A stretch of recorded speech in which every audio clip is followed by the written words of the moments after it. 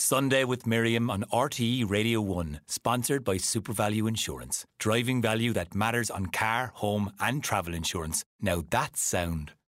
Well, Kate Garraway presents her daily show on Smooth Radio, and she also hosts Good Morning Britain on ITV. She's known for her energy and her empathy with her guests, and she's the consummate professional broadcaster. But Kate Garraway's world changed utterly in March 2020. Only a few months after she left the jungle and I'm a Celebrity to rejoin her husband Derek and her two children, Darcy and Billy, Derek contracted COVID. He got very, very sick with it. He was in a coma for months. He was in hospital for over a year. He's home now, but he requires constant care. Kate has written about Derek and how she has adapted to his care in her latest book, The Strength of Love. Good morning, Kate Garraway. Well, good morning to you. Thank you very much for that introduction. I love the idea that I'm a consummate professional. Yeah. You may not think that by the end of this, but thank you very much indeed. You definitely are. Kate, would you do me a favour for my listeners here in Ireland who might not know everything about your story and Derek's? First of all, tell us about Derek, who he is and what he used to work at. So, Derek had a little bit of mini fame long before I knew him because he was part of that gang along with Alistair Campbell and Tony Blair in 1997 and the years before it. He'd had a long time working within the Labour Party and was part of that kind of halcyon time of hope for those that support Labour when they first came into power in 97. And then had a breakdown, actually, for various different reasons. And, you know, I think there were challenges in terms of seeing ambition through and all those things. And went and retrained as a psychologist. And when he, at Berkeley in San Francisco, and when he returned to the UK, sort of in 2003, 2004, I met him then as a psychologist. And he would always say to me, what I was trying to do in politics for the country, I now do it one by one as an individual. And we are very different. I am probably, you can tell by my accent, rather home counties. And he was professionally northern. I had a very strong Lancashire accent and was loud, was super loud and opinionated and lots of fun. So, Kate, bring us back to the early days of Derek's illness. How quickly did it progress and what happened when he was hospitalised? So it's hard to remember back, isn't it, really? This was March 2020, couple of weeks before in Britain we went into lockdown, and it was still very much you are at risk of possibly having COVID if you have a temperature or a cough. If you have much else, please don't turn up at hospital because we're swamped, was the message. And Derek didn't have those symptoms. So what he had was a blistering headache, overwhelming fatigue and dizziness, which was slightly confused by the fact that he was on painkillers for a shoulder operation that had been cancelled because of things being cancelled for COVID. We possibly, and of course I lie awake at night wondering if anything could have been different, we possibly missed the fact that it was COVID. Eventually we're told to call an ambulance.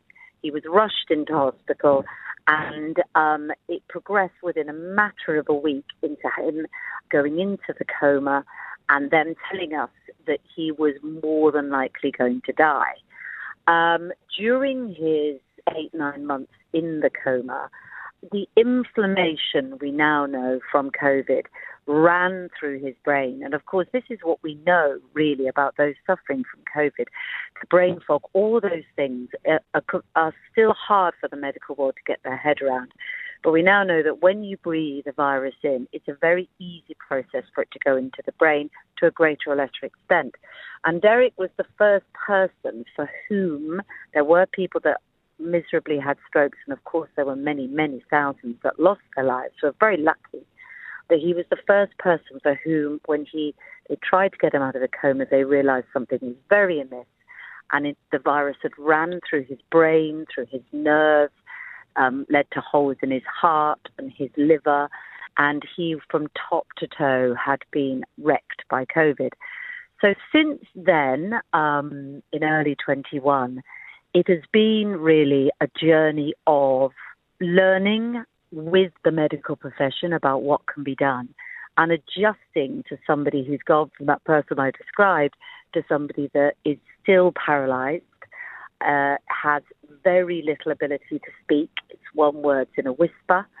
And learning how much of the old Derek is still there, which it is, in fleeting moments all the time. The other day, we actually heard him speak with his accent, which was overwhelmingly wonderful, because that really felt great, because in the whisper you couldn't tell, and how much is lost, and how we as a family, the two children and myself, and of course his wider family, adjust.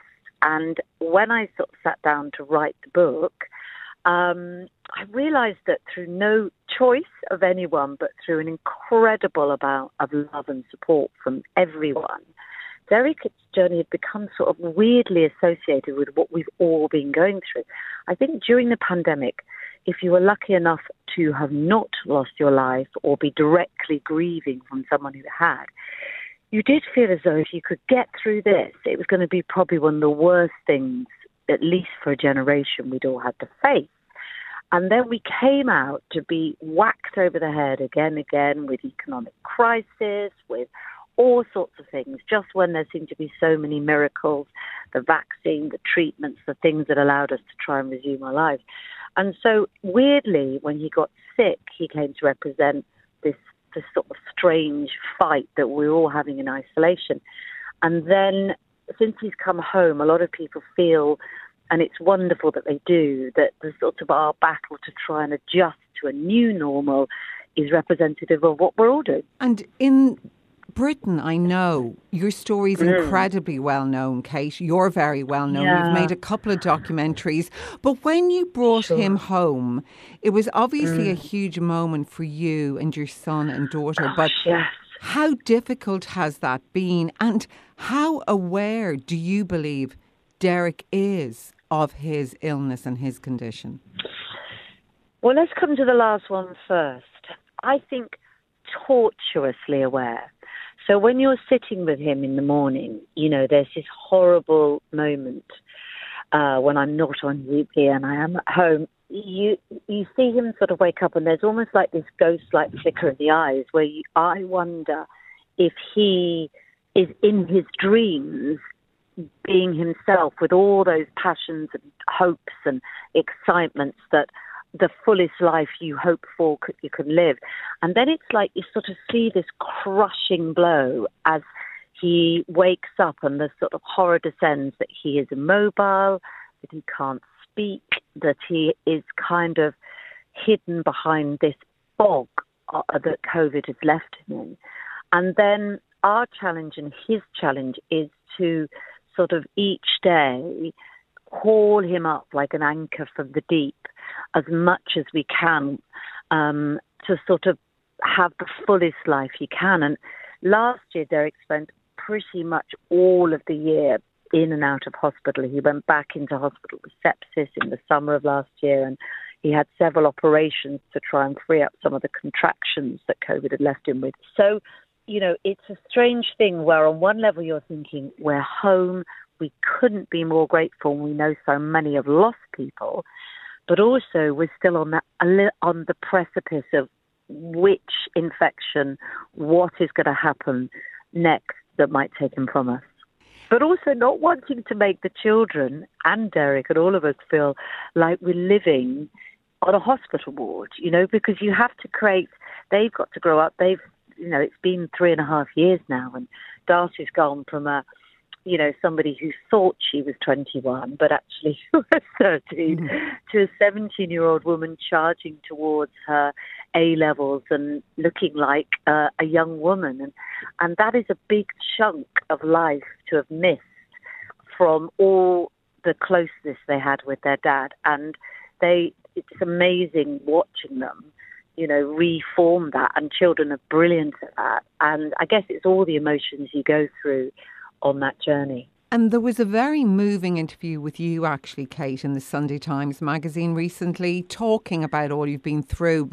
So how do you stay strong? Because you are obviously his carer now, as well as everything else, his wife. But how are you coping? Well, and I should say, by the way, that I do have support. You know, we have incredible nurses and coming and going and all sorts of people. So I'm not awake 24 hours a day. But there are people, Miriam, there are people who are literally on their own caring for people. And I take my hat off to them. And I think more should be fought to help them. But in terms of staying strong, I don't know if I am that strong. And I did at the end of last year have a heart scare. Which meant that at the early hours of the morning I had to be rushed to hospital, didn't go on air on Good Morning Britain. And it isn't entirely clear what that was, but it was a heart event, whether it was angina or whether it was some kind of stress-related effect. But that was a wake-up call for me, because when you are in a situation where somebody might live or die, and that goes on, I think I talk about it in the book, adrenaline being a kind of frenemy, because on one level, adrenaline gives you superpowers, but over a sustained period, it does start to affect the way you think and the way your body operates. You're telling your body to be in a state of emergency all the time. So I've had to try and relearn the way I approach things and manage the sort of negative spiral of thoughts you can have, So Carol will say, is temperature spiking? So immediately I'm going through a checklist in my mind of what we do and who we call and where we go. And you're rushing to the nth degree, which is it a recurrence of sepsis? Are we on our way to intensive care? Or is it, something which we need to be alive to and aware of, but actually also is manageable.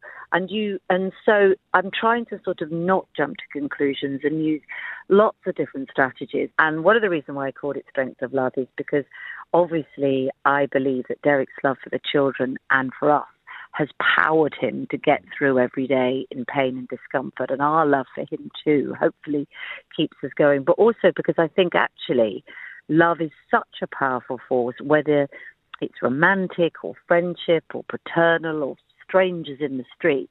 And also being grateful, because I know there are so many people that would give their eye teeth to have somebody that survived COVID or survived another illness to have the chance to care for them. So I think that drives you on too. Yeah, and you also, Kate, you spend a huge amount of your time fighting the system. I know he was brilliantly treated when he was in hospital, but going home is very different. You're trying to get the best care you can for Derek. But you are aware, I know, that you have a voice that other people may not have. I mean, how hard is it to get all the backup care you actually need? I think the system is broken. I'm going to be that brutal. And it's not through any individual's fault.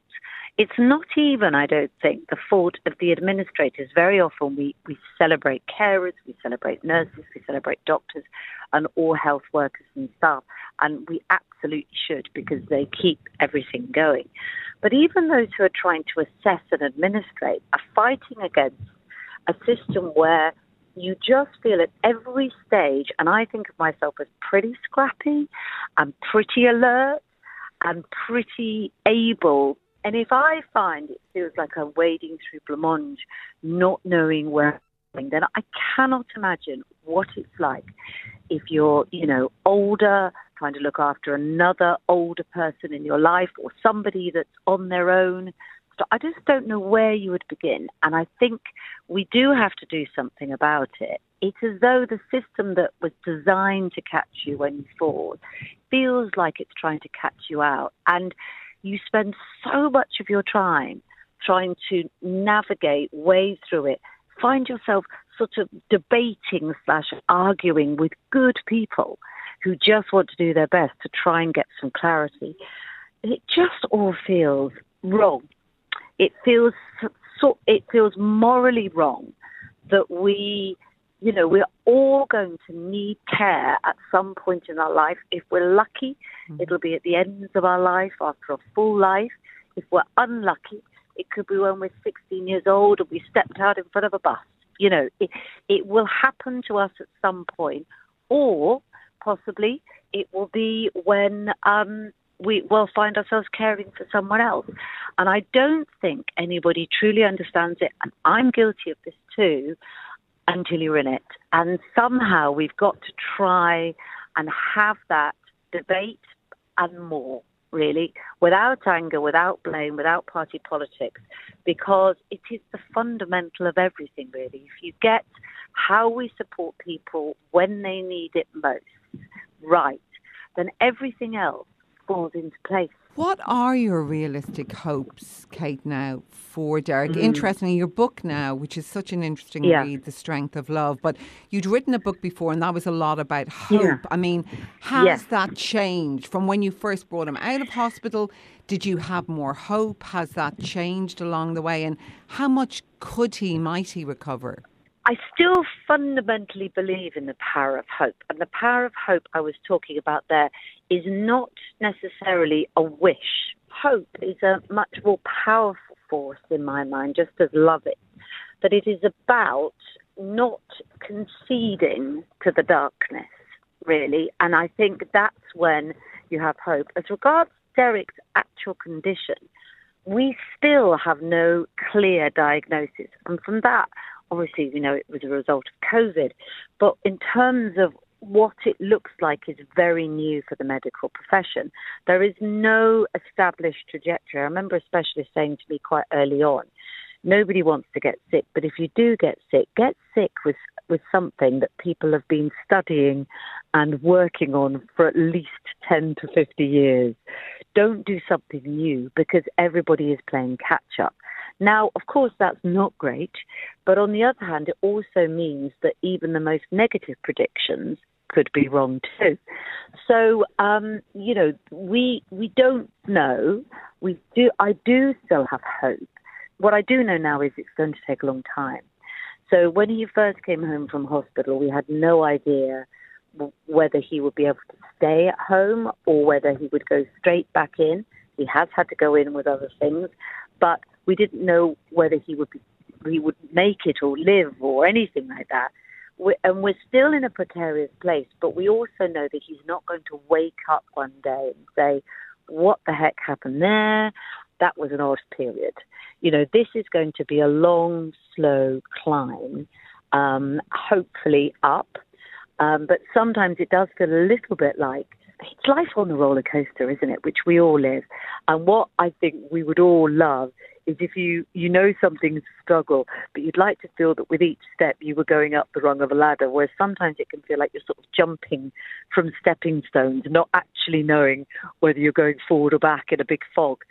So it definitely, when I look back to a year ago, I can see that Derek has made progress, but I can also see that other things are more of a struggle. So it's not a very good answer for you, that, Miriam, is there?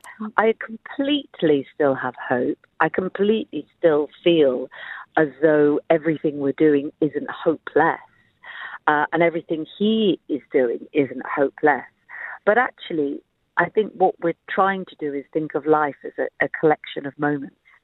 And if we can have more good ones in a day than bad, then that's winning. Is it lonely for you sometimes, Kate? I mean, you're there, you're minding and loving Derek, you're minding and protecting and loving your two children. But what about you? I mean, I suppose the man you married is still there, but he's different.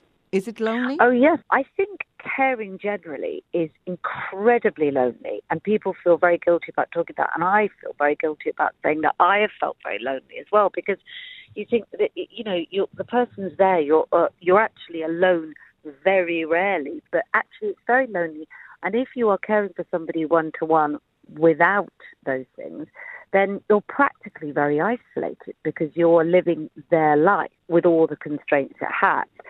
But actually, emotionally, I think it can be very lonely because, in a way, I've watched it in the children that you can sometimes feel that in each moment there's a huge surge of hope when he does something which, feels like he's really connecting with us, or it's a flash of the old Derek, and in the next minute, it's absent again. It's almost like little tiny stabs of grief, actually. And I again, don't really feel...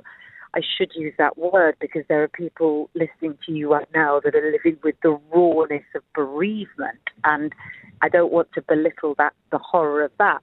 But there are little mini griefs all the time when you think and then you go again. And that is quite lonely making.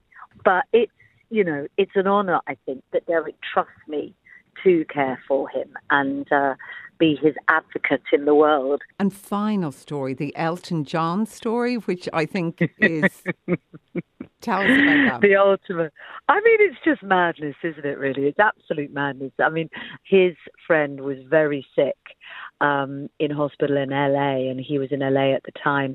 And by a weird series of, 7 degrees removed, we had a mutual connection through the music industry and somebody I'd worked with before. And he suddenly said, well, this is what they're doing for my friend. And then he said, let me get in touch with her. So he got in touch with me and said, can I help? Can we share information? I was sharing information with him. He was sharing it with me during those sort of dark days when nobody knew anything. And because of that, he felt invested and involved. And actually, Derek's always been a huge fan of Elton John's music, as I think many of us are.